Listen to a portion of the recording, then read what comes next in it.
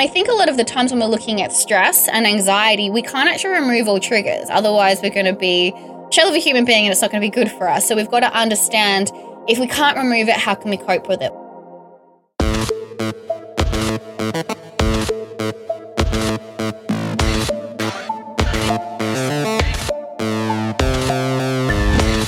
Welcome to The Change, where we share stories and inspiration from servant leaders working to normalize the mental health conversation and increase empathy in business. I'm your host, Adam Baru. Today, our guest is Katie Maycock. She has a double degree in nutrition and advanced physiology, yet after graduating and pursuing a career in business recruiting, she experienced burnout twice, which left her body and mind in shambles. She could barely walk up and down the stairs, and her joints were so inflamed that it left her unable to make a fist with her hand over the next 6 weeks. Over an 18-month period, she ended up spending over $30,000 trying to figure out what was wrong with her body. What she realized drastically changed her life, and having turned herself around, she's dedicated to helping others get their shit together. Hey, Katie, welcome to The Change. Thank you so much for having me. What an awesome intro.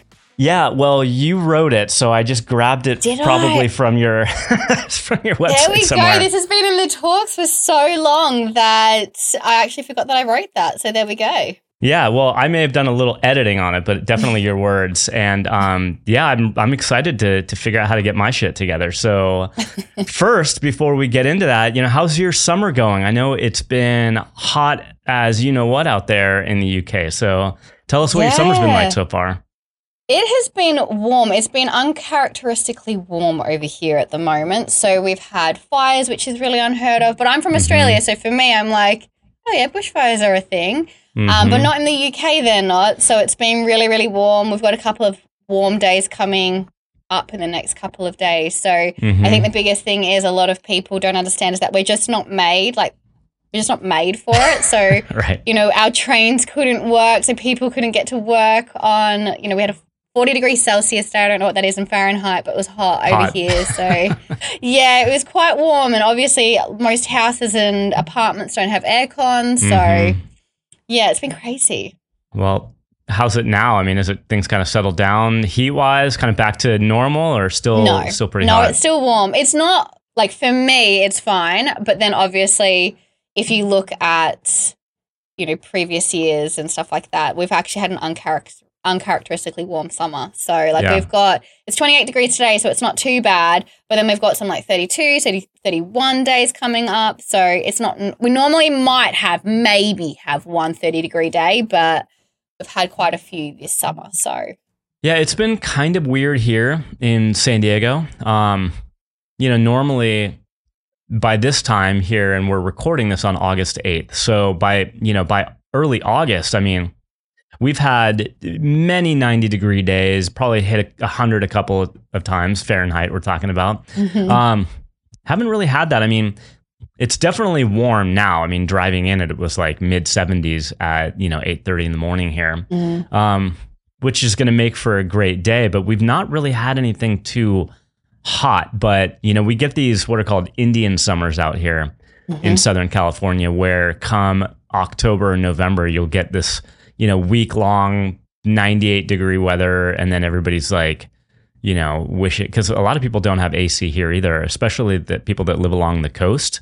I have it in my bedroom, which is kind of nice, because I think it would be hard to sleep, but, in my kids' bedrooms, it'll be super hot. So we just kind of leave all the doors open in the house and hope that our bedroom AC is going to get to the rest of the house. But yeah, I mean, so we're going to talk a little bit about burnout today, which I thought was apropos given the burning heat that that you guys are experiencing in the summertime. So what about anything else? Have you done any travels this summer, or have you gotten out to have some fun?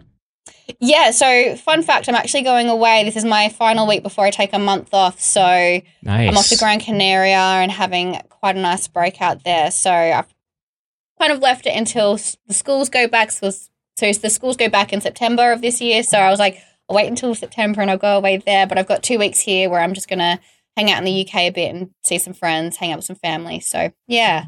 All right. Well, so, a lot of us here in the US, like when we go on vacation, we go, relatively local places, or often stay in the US. So, for my US listeners here, tell us Where are the Gran Canaria Islands? I wouldn't even know where to put that on a map, and I have a degree in geography, which is interesting. So just think of it as off the coast of Africa, but sort of on the European side. So like, obviously, geography is not my favorite thing, but it's just sort of down south, sort of on, like, it's off the coast of Africa. So it's that's where it is. Well, that sounds pretty amazing. So yeah, hopefully you have a great time out there. Well, let's get into it here. So I want to, in order for our audience here to kind of relate to your story and relate to the work that you're doing today, why don't you take us back a bit? And, I know you, I mentioned in the intro, you have a couple of degrees and you started out in recruiting. So why don't you take us back there or earlier, wherever you want to start, and get us to kind of the work that you're doing today and how you arrived to focusing on getting your shit together. Yeah. So I think, if we go back to when I was at university, I was definitely one of those kids at uni where I wanted to get really high marks. I put a lot of pressure on myself. So obviously I went and did a double degree. While I was doing my university degree, I set up a business. So not only was I going to uni full time, I was working full time as well. So I have no idea how I found the time to do that. After a really difficult period, I ended up losing my business by seriously just signing it away to somebody. So that was unfortunate for me. A very good lesson to learn in your 20s. So I ended up learning from that experience and decided, you know what, I want to do some corporate well-being, but to understand the corporate space, I'm going to get a corporate job first. So as most people do, they fall into recruitment. So I fell into recruitment. So this is back in Australia. And I remember when I first walked in, I was one of the only females. I was really young. I was one of the youngest people there. I was 22, 23, but I probably looked like I was 15. And I remember sitting down and hearing people talk to me about the industry, and they're like, don't think that you're going to make a placement in the first, 6 months of working here. Everyone had bets on me on how long I was going to last. Everyone had bets on me that I wasn't going to make any placements. And that was just fueling my competitive nature. So they didn't know about it, but I was like internalized that. And I was like, I'm going to prove all of you people wrong. So that's exactly what I did. Nice. So I spent like 6 months just working my butt off in recruitment. Within my first month, I made 2 placements. Second month, another 2 or 3 placements. And then it just progressively went on from that. So I worked in recruitment in that job for about 18 months, won all the awards like Rookie of the Year, Salesperson of the Year, Recruiter of the Year, did all of that kind of stuff. And, obviously made a little bit of money because you can make a little bit of money in recruitment. But during that time, I was really working hard. Like I was working 12 plus hours every single day, getting up at 4 to go to the gym to make sure I could fit in my exercise before I would go to work, getting home really late, trying to just fit in some healthy eating. And then one year I just decided to take a holiday. And that's when all the cracks started to show. Within the first 4 days of my holidays, I couldn't get out of bed. I was in Fiji. I literally couldn't enjoy my time there because I was so sick. So the first 4 days couldn't get out of bed. And then after that, my body just started to shut down. Like it was really just starting to shut down. So I ended up with cold sores all over my face, really bad digestive health issues. I had swelling in all my joints and all of that kind of stuff. And when I got back, so I took about 17 days off work. When I got back, I was definitely Which isn't too crazy. I mean, that's kind of, No, not crazy at all. But I thought I was taking this time off to recuperate, and I ended up just getting sick. And so my mentality was I must have picked up a bug. I must have had something else going on. And that's when I started going to doctors, naturopaths, anyone that would listen to what was going on with me. And it got to the point where nothing I ate was sitting well. My skin was just flaring up. I literally looked like I had these skinny arms and legs and this really big bloated belly. And that's what I looked like. And I couldn't get rid of that. And I ended up just getting sicker and sicker. Until one day I just woke up and couldn't get out of bed. And that was when I realized I burnt out for the first time. And that was absolutely horrific. So after that, it was the first 18 months working in recruitment. I must have been like 24, 25 at the time. Ended up having to walk away from work for about 18 months. Yeah, can I stop you there for a moment? Because I'm definitely intrigued and I know and can relate to exactly what you're talking about because I'm kind of like always been a high achiever, right?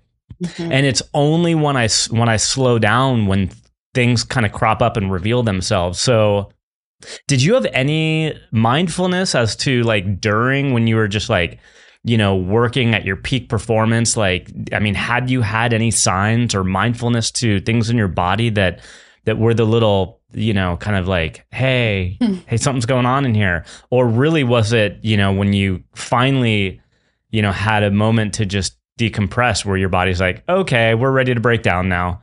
So when I look back now, yes. At the time, I would have said this came out of nowhere. It was like, we just smacked him in the face. I don't know where it came from. But no, there was definitely warning signs. I mean, during my time at university, I had the shingles 4 times, which is unheard of for a, you know, under 21-year-old. Yeah. I had kidney stones, which was from a kidney infection because I was sick. And couldn't overcome it. I was getting the flu. Like every summer I would get sick and, you know, it would take me 6 weeks to get back on my feet.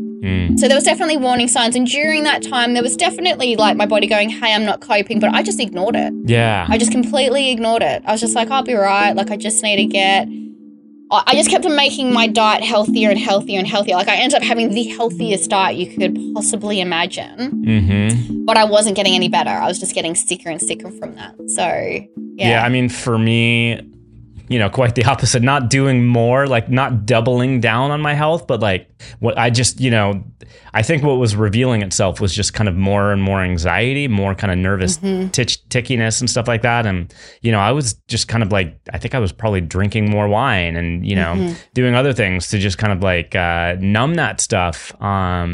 So, you know, it's just your journey with it is interesting. So now you're, I think you said you were 24, you hit the burnout.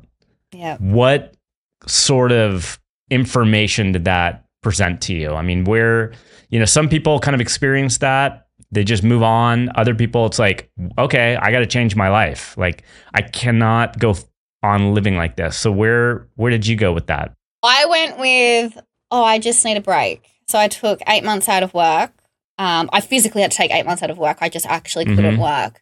But then I hadn't learned my lesson. So I didn't really think I had to change my life. I didn't really think I had to do anything. So instead what I did was I went back into recruitment, but got a promotion and moved into stage for that promotion. And so I went right back into the same job with more responsibilities, more pressure.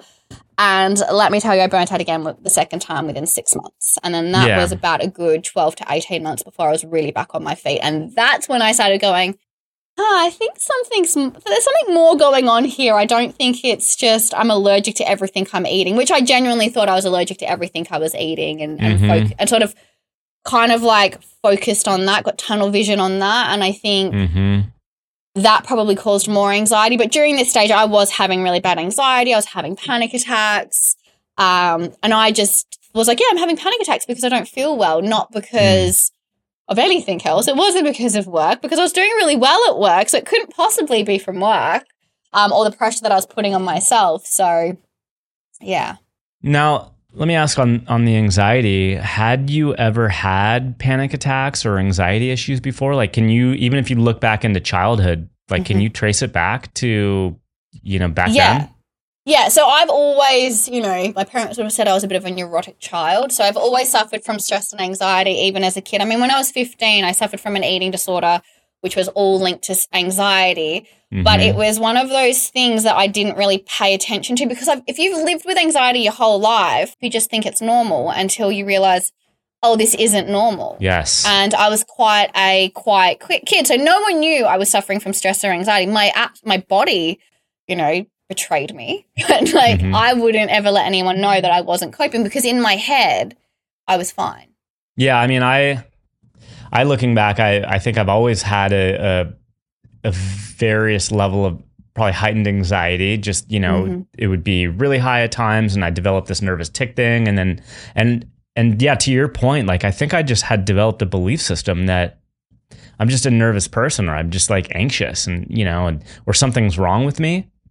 And it really wasn't until, I mean, in the last year and a half or 2 years where like, you know, I can now trace it back to where it all comes from. And there's nothing wrong with me. It's, many of us deal with anxiety for various reasons, and it absolutely sucks. And I think we've just kind of privately suffered with it, and, perhaps built belief systems that, it must be us. It can't be, because everybody else seems fine.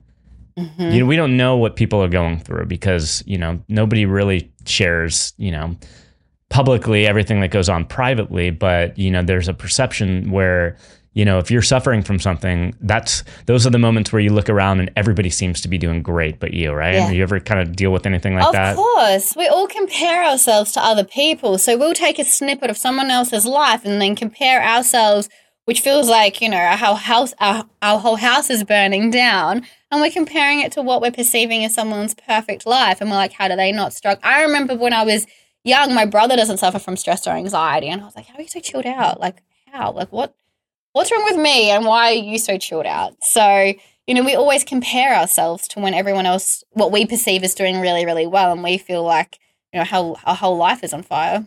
Yeah, and I think a lot of it is probably the result of social media too, because we see these Instagram perfect lives and people living a van life and having a great little van with their dog and out on some mountain somewhere, and we kind of idealize those, like we think, oh, well, their life must be wrapped up to this Instagram story. Like that must be how every day is for them, right? But, that's kind of why I do what I do here on The Change, is just to kind of talk about these more and just kind of bring out more stories. I think everybody, especially with the pandemic, we all deal with a lot of stress and anxiety.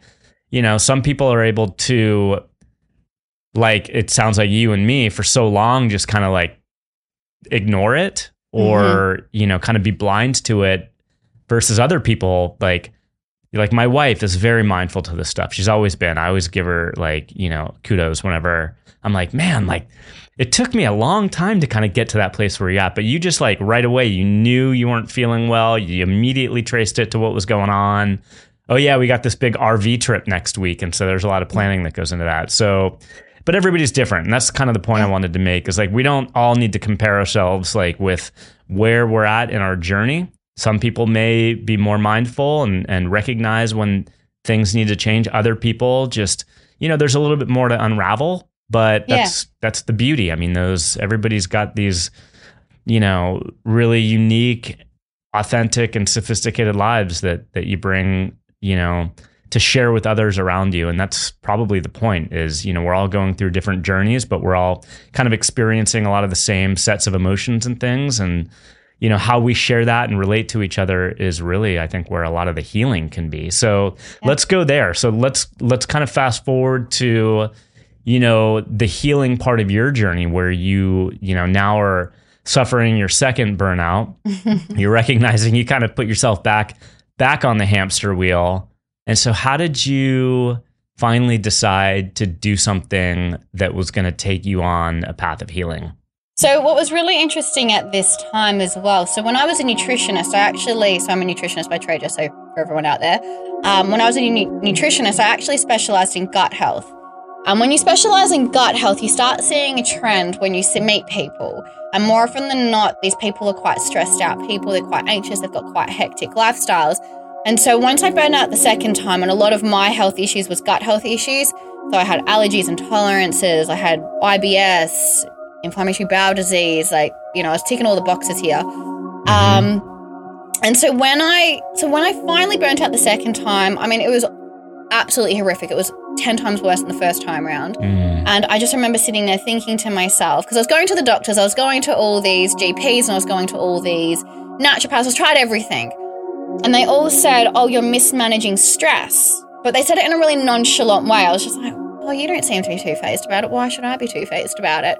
But that was like playing in the back of my mind. And I remember thinking to myself, hang on a second, you've done a double degree. Why don't you go back and actually look at the impact that stress has on your physical health?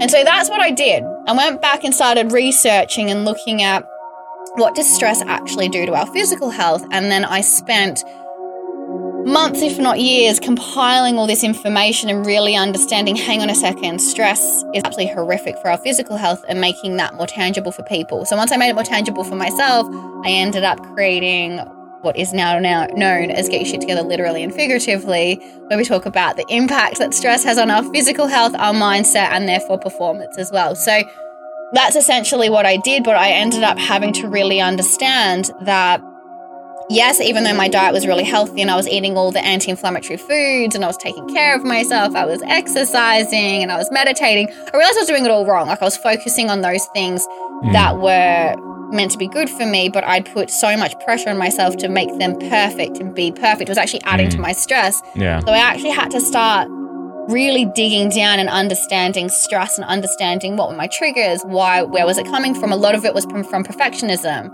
and feeling like I had to be perfect, and I always felt like I was running a marathon, like I was sprinting a marathon is what I call it. So a lot of it was really understanding my stress, my triggers, and really understanding what tools do I need to actually support me through that. And I really had to sort of look at my anxiety and really getting to know myself a little bit better, rather than I'm a professional, I'm motivated, I'm driven, and this is who I am, which I presented to the world and who I believed I was. So, you know, I'm intrigued because you brought up about triggers, and I'm about to kind of post a little short episode just talking about triggers, because there's kind of two mindsets on them. Triggers that you want to run away from and you don't want to have, like you want to avoid people or experiences or things that are triggering, versus embracing the triggers, learning from the triggers, putting yourself in a situation where you're going to be triggered, because that's, you know, those are the experiences that are going to help you like take hold of and own your triggers, right? Because they can be informative and they can give you lessons. Where's your mind on triggers? Like, do you think they should be avoided, or do you think we should embrace them? I think it depends on the trigger, right? So let's say you are in an abusive relationship, whether it's with a friend, a partner, or you've got a parent or anything like that, and you've done everything, you've put all your boundaries in place, and it doesn't matter what you do, they're still going to trigger your anxiety. It's still not going to be a healthy relationship. It's really quite toxic. Sure, remove that. Why would you keep something in there where there's nothing to learn from it? There has to be a reciprocal approach to that, right? Sure, but then there has to be an element of understanding what, if that's just triggering your stress and anxiety, what can we do to look at it in a different way? And I think a lot of the times when we're looking at stress and anxiety, we can't actually remove all triggers. Otherwise, we're going to be a shell of a human being and it's not going to be good for us. So we've got to understand, if we can't remove it, how can we cope with it? What can we do to put ourselves in situations to see it maybe a little bit differently, reframe it, look at it, like lean into that discomfort, understand it and own it a little bit. And I think that that's really important. So I think it really depends on the trigger and what it is. So for instance, I had to stop putting so much pressure on myself to be perfect and kind of come back down to a baseline which was manageable and sustainable, and putting systems and processes in place to keep me in check, to make sure that I wasn't putting too much pressure on myself to be the best version of myself all the time, because that's unrealistic. And that was what I had to do. But that's not to say, because to be fair, like, when I set up Get Your Shit Together, I don't miss a heartbeat when if I'm going to do a project, I'm going to do it wholeheartedly. Like, I moved to the UK, I had 10 Aussie dollars in my bank account, and that's all I had, and I had to make Get Your Shit Together work overnight. Obviously, that was pressure. Obviously, that was stress. That was fine for me. I was cool with that. But then what I had to make sure I managed was, hey, you're going to make mistakes, and that's okay. And that's fine. You're going to have hurdles to jump over, and that's also okay. Instead of actually not doing that, I was like, go into it knowing that you're not going to be perfect. Knowing, like, I do public speaking.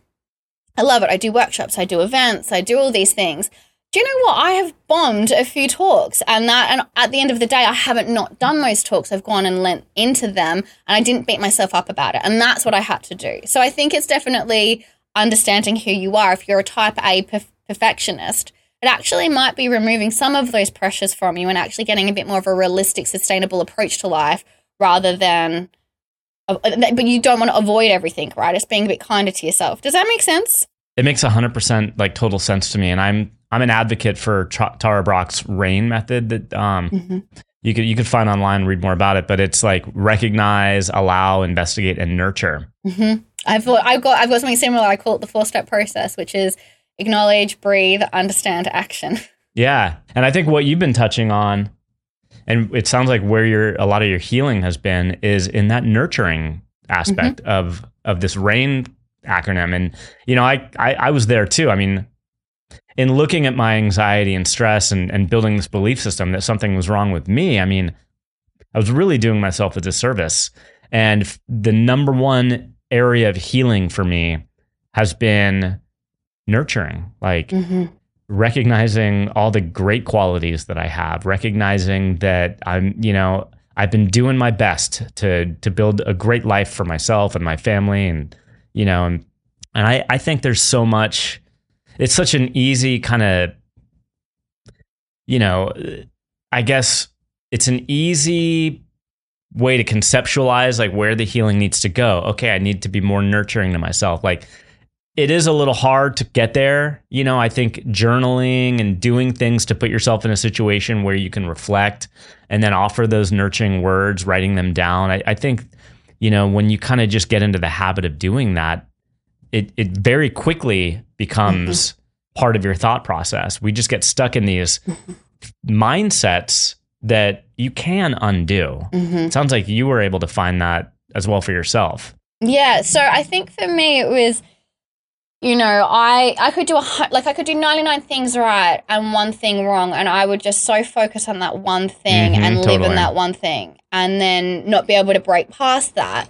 And that's still a habit. I've got to get out of that habit, but I have to be able to acknowledge it. I have to have the self-awareness enough to recognize what I'm doing. And sometimes it's like, well, this is where my head's at. Like, I'm not going to feed it. I'm not going to buy it. I'm not going to like live in it for too long, but that's where my head's at right now. But I'm not going to pay it mind. Like, I'm going to go do something that's positive, like go for a walk or something like that. And I think something that I used to try and do, because when I used to meditate, it was like trying to control my thoughts, which is if you've ever tried to control your thoughts, it's absolutely impossible. I don't care what anyone says. It's being able to be, what I figured out what meditation was allowing the thoughts to come in but not latching onto them.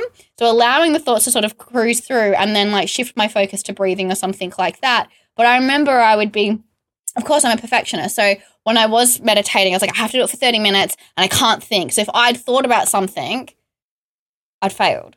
And so therefore I was constantly stressed out in the mornings when I'm trying to meditate. Yeah. And I made it a competition. Of course I did. But yeah, so I think it's like recognizing that. And I think negative mindsets are really common. I mean, we're primed to be on the lookout for negative things. It's just what we're primed to be. Well, I mean, to your point you just made, it's so weird that we do that. Like, we've done 99 great things that we could pat ourselves on the back, and then the one thing we kind of tripped over our own feet, and we just focus on that one thing. Isn't it really interesting that we kind of, as a species, that we do that? Yeah.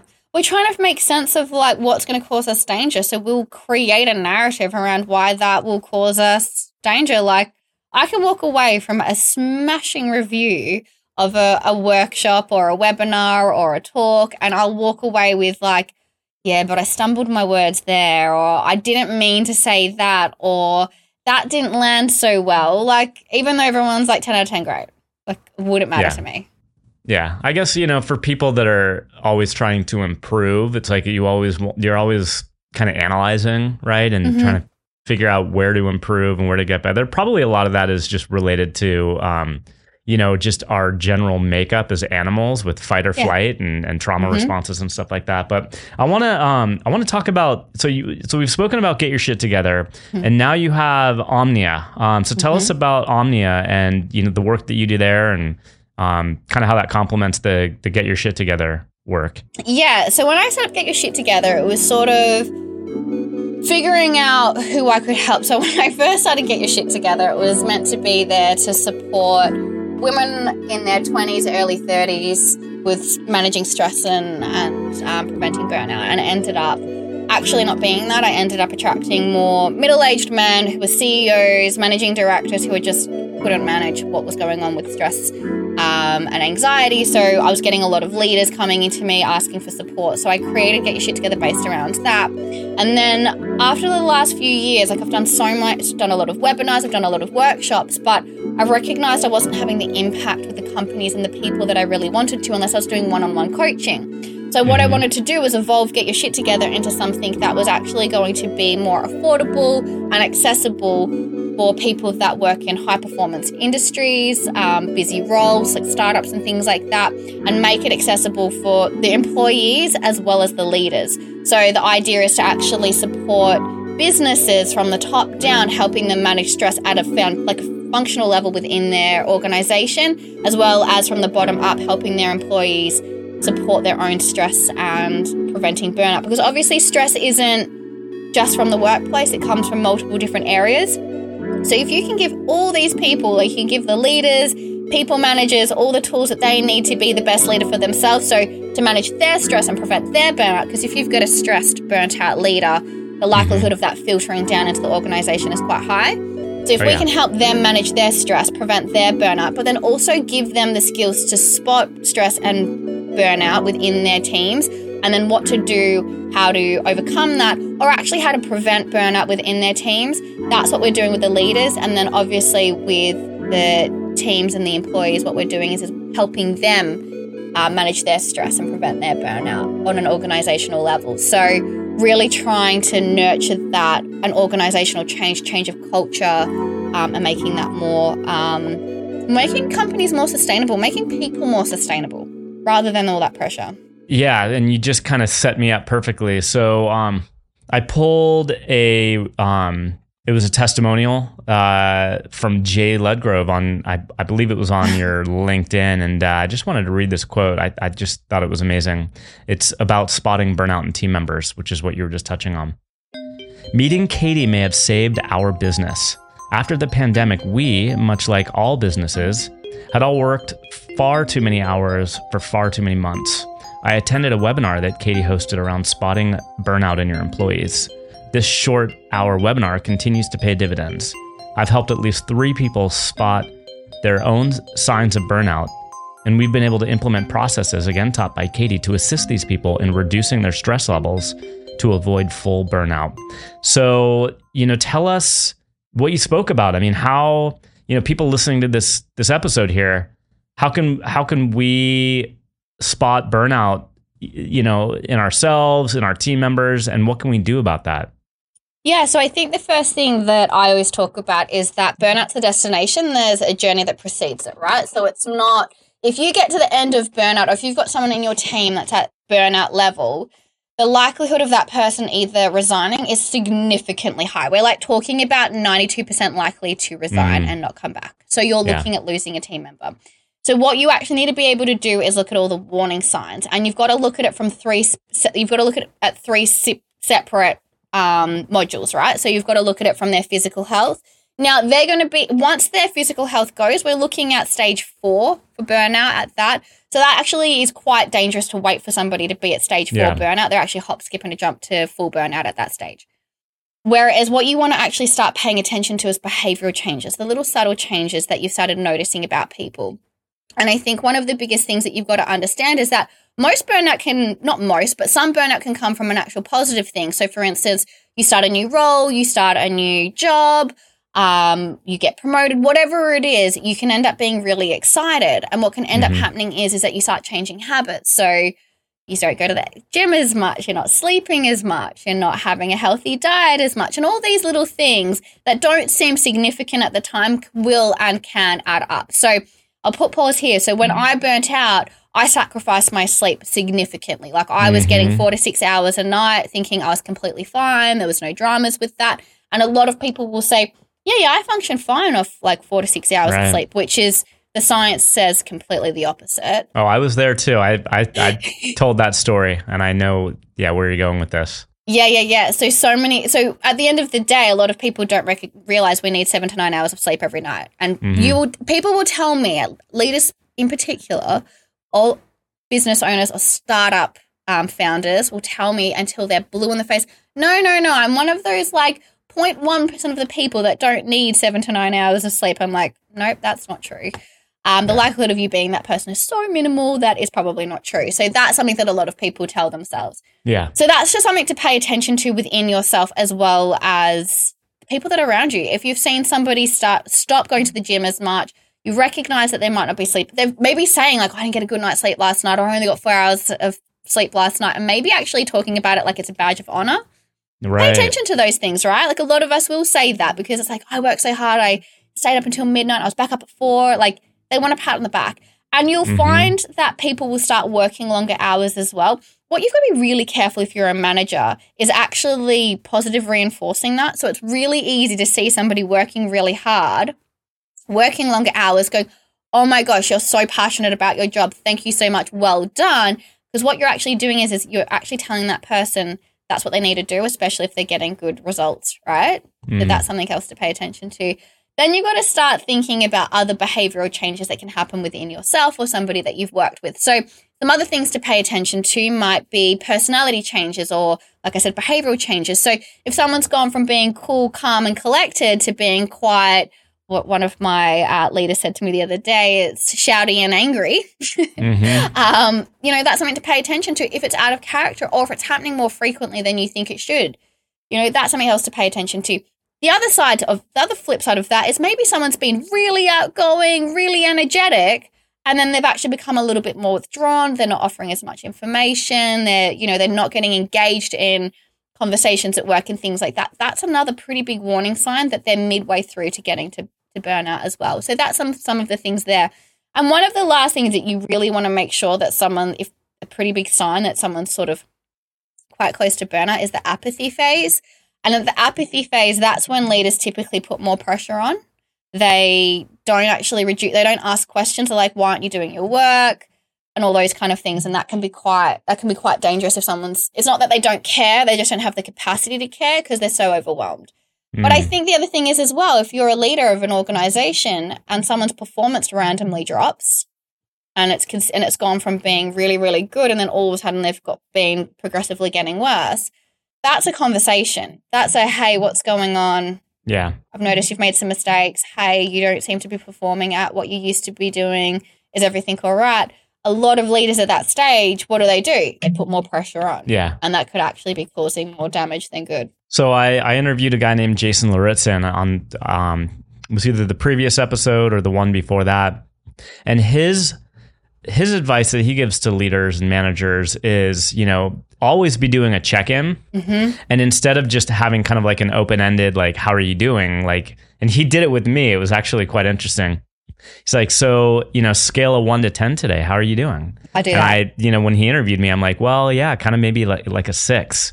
And that kind of opens the door a little bit to kind of maybe unravel that, see how willing that person is to go there with you. And, based on the safety that you create in that conversation, like, you can really help somebody. But you got to be doing those frequently. You got to do it, during normal times, but also, in the times where somebody may be showing signs of burnout, like you say. Yeah, I do that with all my leaders. I get all my leaders to I do it 0 to 10.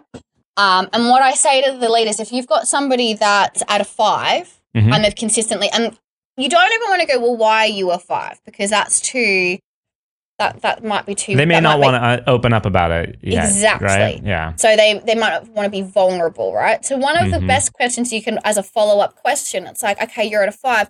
What will help you get closer to a 10? Like, what will get you to a 6? What can I do to support you to be able to do that? And then you actually have an idea of what's going on. It might actually not be work. It might actually be home life, and it might actually be, oh, do you know what? I didn't sleep last night. My kids were really loud, or they kept me up all night, or whatever it was. And then you actually know, oh, okay, cool. Like, what can I do today to support you to sort of take a little bit of pressure off you? Yeah. And that just gives you one thing is you're also getting that person to focus forward, not backwards, which is really important. But you're also creating a safe space for that person to open up if they feel like it. You don't want to ever pressure them, but you're also giving them the opportunity to let them know what they need from you. And what you also can do with the scaling system is actually just keep note of what people have said. So if someone says they're a 5 and what would get them closer to a 6 would be like, I didn't sleep very well last night. And they've been a 5 every time you've spoken to them. You can actually go, hey, really calm. Like, hey, you've been a 5 for a little bit. Is there something I can help you with? We're not getting you to that 6. Like, what can I do, right? So you're actually helping that person understand that you're actually paying attention and you're caring about that person. Yeah, totally. I wanted to ask, I know it's been a couple of years here, 2.5 years or so since the pandemic started.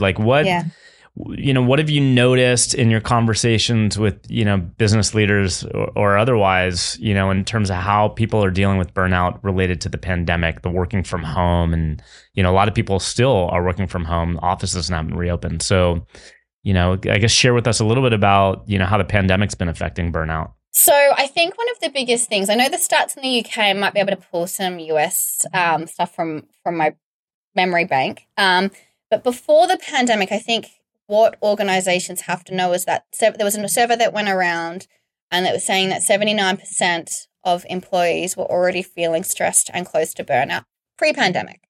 Pre-pandemic. During the pandemic, that exponentially increased. We saw companies like Bumble, Nike, was it Microsoft as well, giving their teams a week off to combat burnout. I think that was was it last year or 2020 at something? No, probably last year, I would say. And that's something that we've all recognized that burnout was a big thing. So you've got two camps. Well, from what I've seen, is you've got the people that are like, oh my gosh, the pandemic shone a light on something that was already really bad, which burnout was already really bad pre-pandemic. Because you've also got to remember the World Health Organization only made it a diagnosable syndrome in 2019. So before that, it was like a really vague thing. We used it, but it wasn't really we might have called it something else. So that's something else to keep in the back of our minds. But the pandemic has significantly increased the number of people that are struggling with stress and burnout at really high levels. But you've also got the camp of people that are going, oh my gosh, what are we going to do about this? But then you've got the other camp, and it's like, well, the pandemic's over. Obviously, it was a pandemic issue, so let's just get on with it. And you've got the people on the first camp that are looking actively for what they can do, bringing in external help, looking at how they can train their managers, looking at their culture, all that kind of stuff. But then you've got the other people that's quite difficult to talk to because they're like, why is my turnover increased by like 10% or 20%? Why are my profits down? And we can look at, obviously the recession, the upcoming potential recession could be a thing, but it's also looking at, well, if you've got high turnover, we've got the big resignation that also happened across the globe. Burnout would have been a significant problem from that. And here's the thing. Those people that left those jobs because they were burnt out and they entered new jobs, they're still burnt out. They just are in a new job feeling burnt out. So we've got to pay attention to that as well. I guess one last question I'll have for you is, do you think, these conversations around burnout, the changes in business, are, now the pandemic is kind of like subsiding. Are we going to go back, or are we going to make progress? And are we going to go forward with a lot of these new ways that businesses are going to get done? I'm an ever optimistic. So I would say there's going to be some really good positive changes. I think at the end of the day, they might not be as extreme as we need them to be, but I don't think they should be extreme. We need to figure out what's working and what's not working. And I think one of the mistakes a lot of organizations do when they go, we want to prevent burnout, we want to overcome it, we don't want any of our staff to feel burnout, instead of actually getting a pulse check of understanding how stressed is your team, what's actually the cause of burnout within your organization. You see these companies that are like implementing these, extra time off or 4-day work weeks or whatever it is. They're all good things if it's actually solving the pain point in your organization. So I think we're going to see some good changes, and we're going to see some trials of new ideas that may or may not work. It might work for one organization, but not another organization. But I think the conversation hasn't died down. We're still talking about burnout. We're still moving in the right direction. So I think that we're going to get there. Well, this has been a very enjoyable conversation. Thank you for sharing your experiences with burnout. And like I said, I could supremely relate to them, as I think the same contributing factors led to times when I burned out. So thanks for sharing your story. Thanks for sharing what you do. It's been a pleasure to speak to you today. Yeah, right back at you. Katie Maycock is passionate about ending burnout. It's a big goal, but it's something that needs to happen. She's been working with leaders and companies, helping them design their well-being strategies to ensure that their teams and they themselves are performing at their best sustainably. She originally set up Get Your Shit Together to support CEOs, MDs, and leaders manage their stress and burnout and support their team. with physical health, mindset, and business structure. And that's evolved now to Omnia. Omnia is all about crafting bespoke well-being strategies for fast-paced organizations. You can read more about Katie on our website, eiqmediallc.com/thechange. Our theme song and sound engineering was provided by Shane Sufridi. You can listen to more of Shane's music at www.shanesufridi.com. If you have a story to share about making a difference in the lives of people you lead, or if you want to tell us what you think about our podcast, send me an email at thechange@eiqmediallc.com. Thank you all for listening. We'll see you next time on The Change.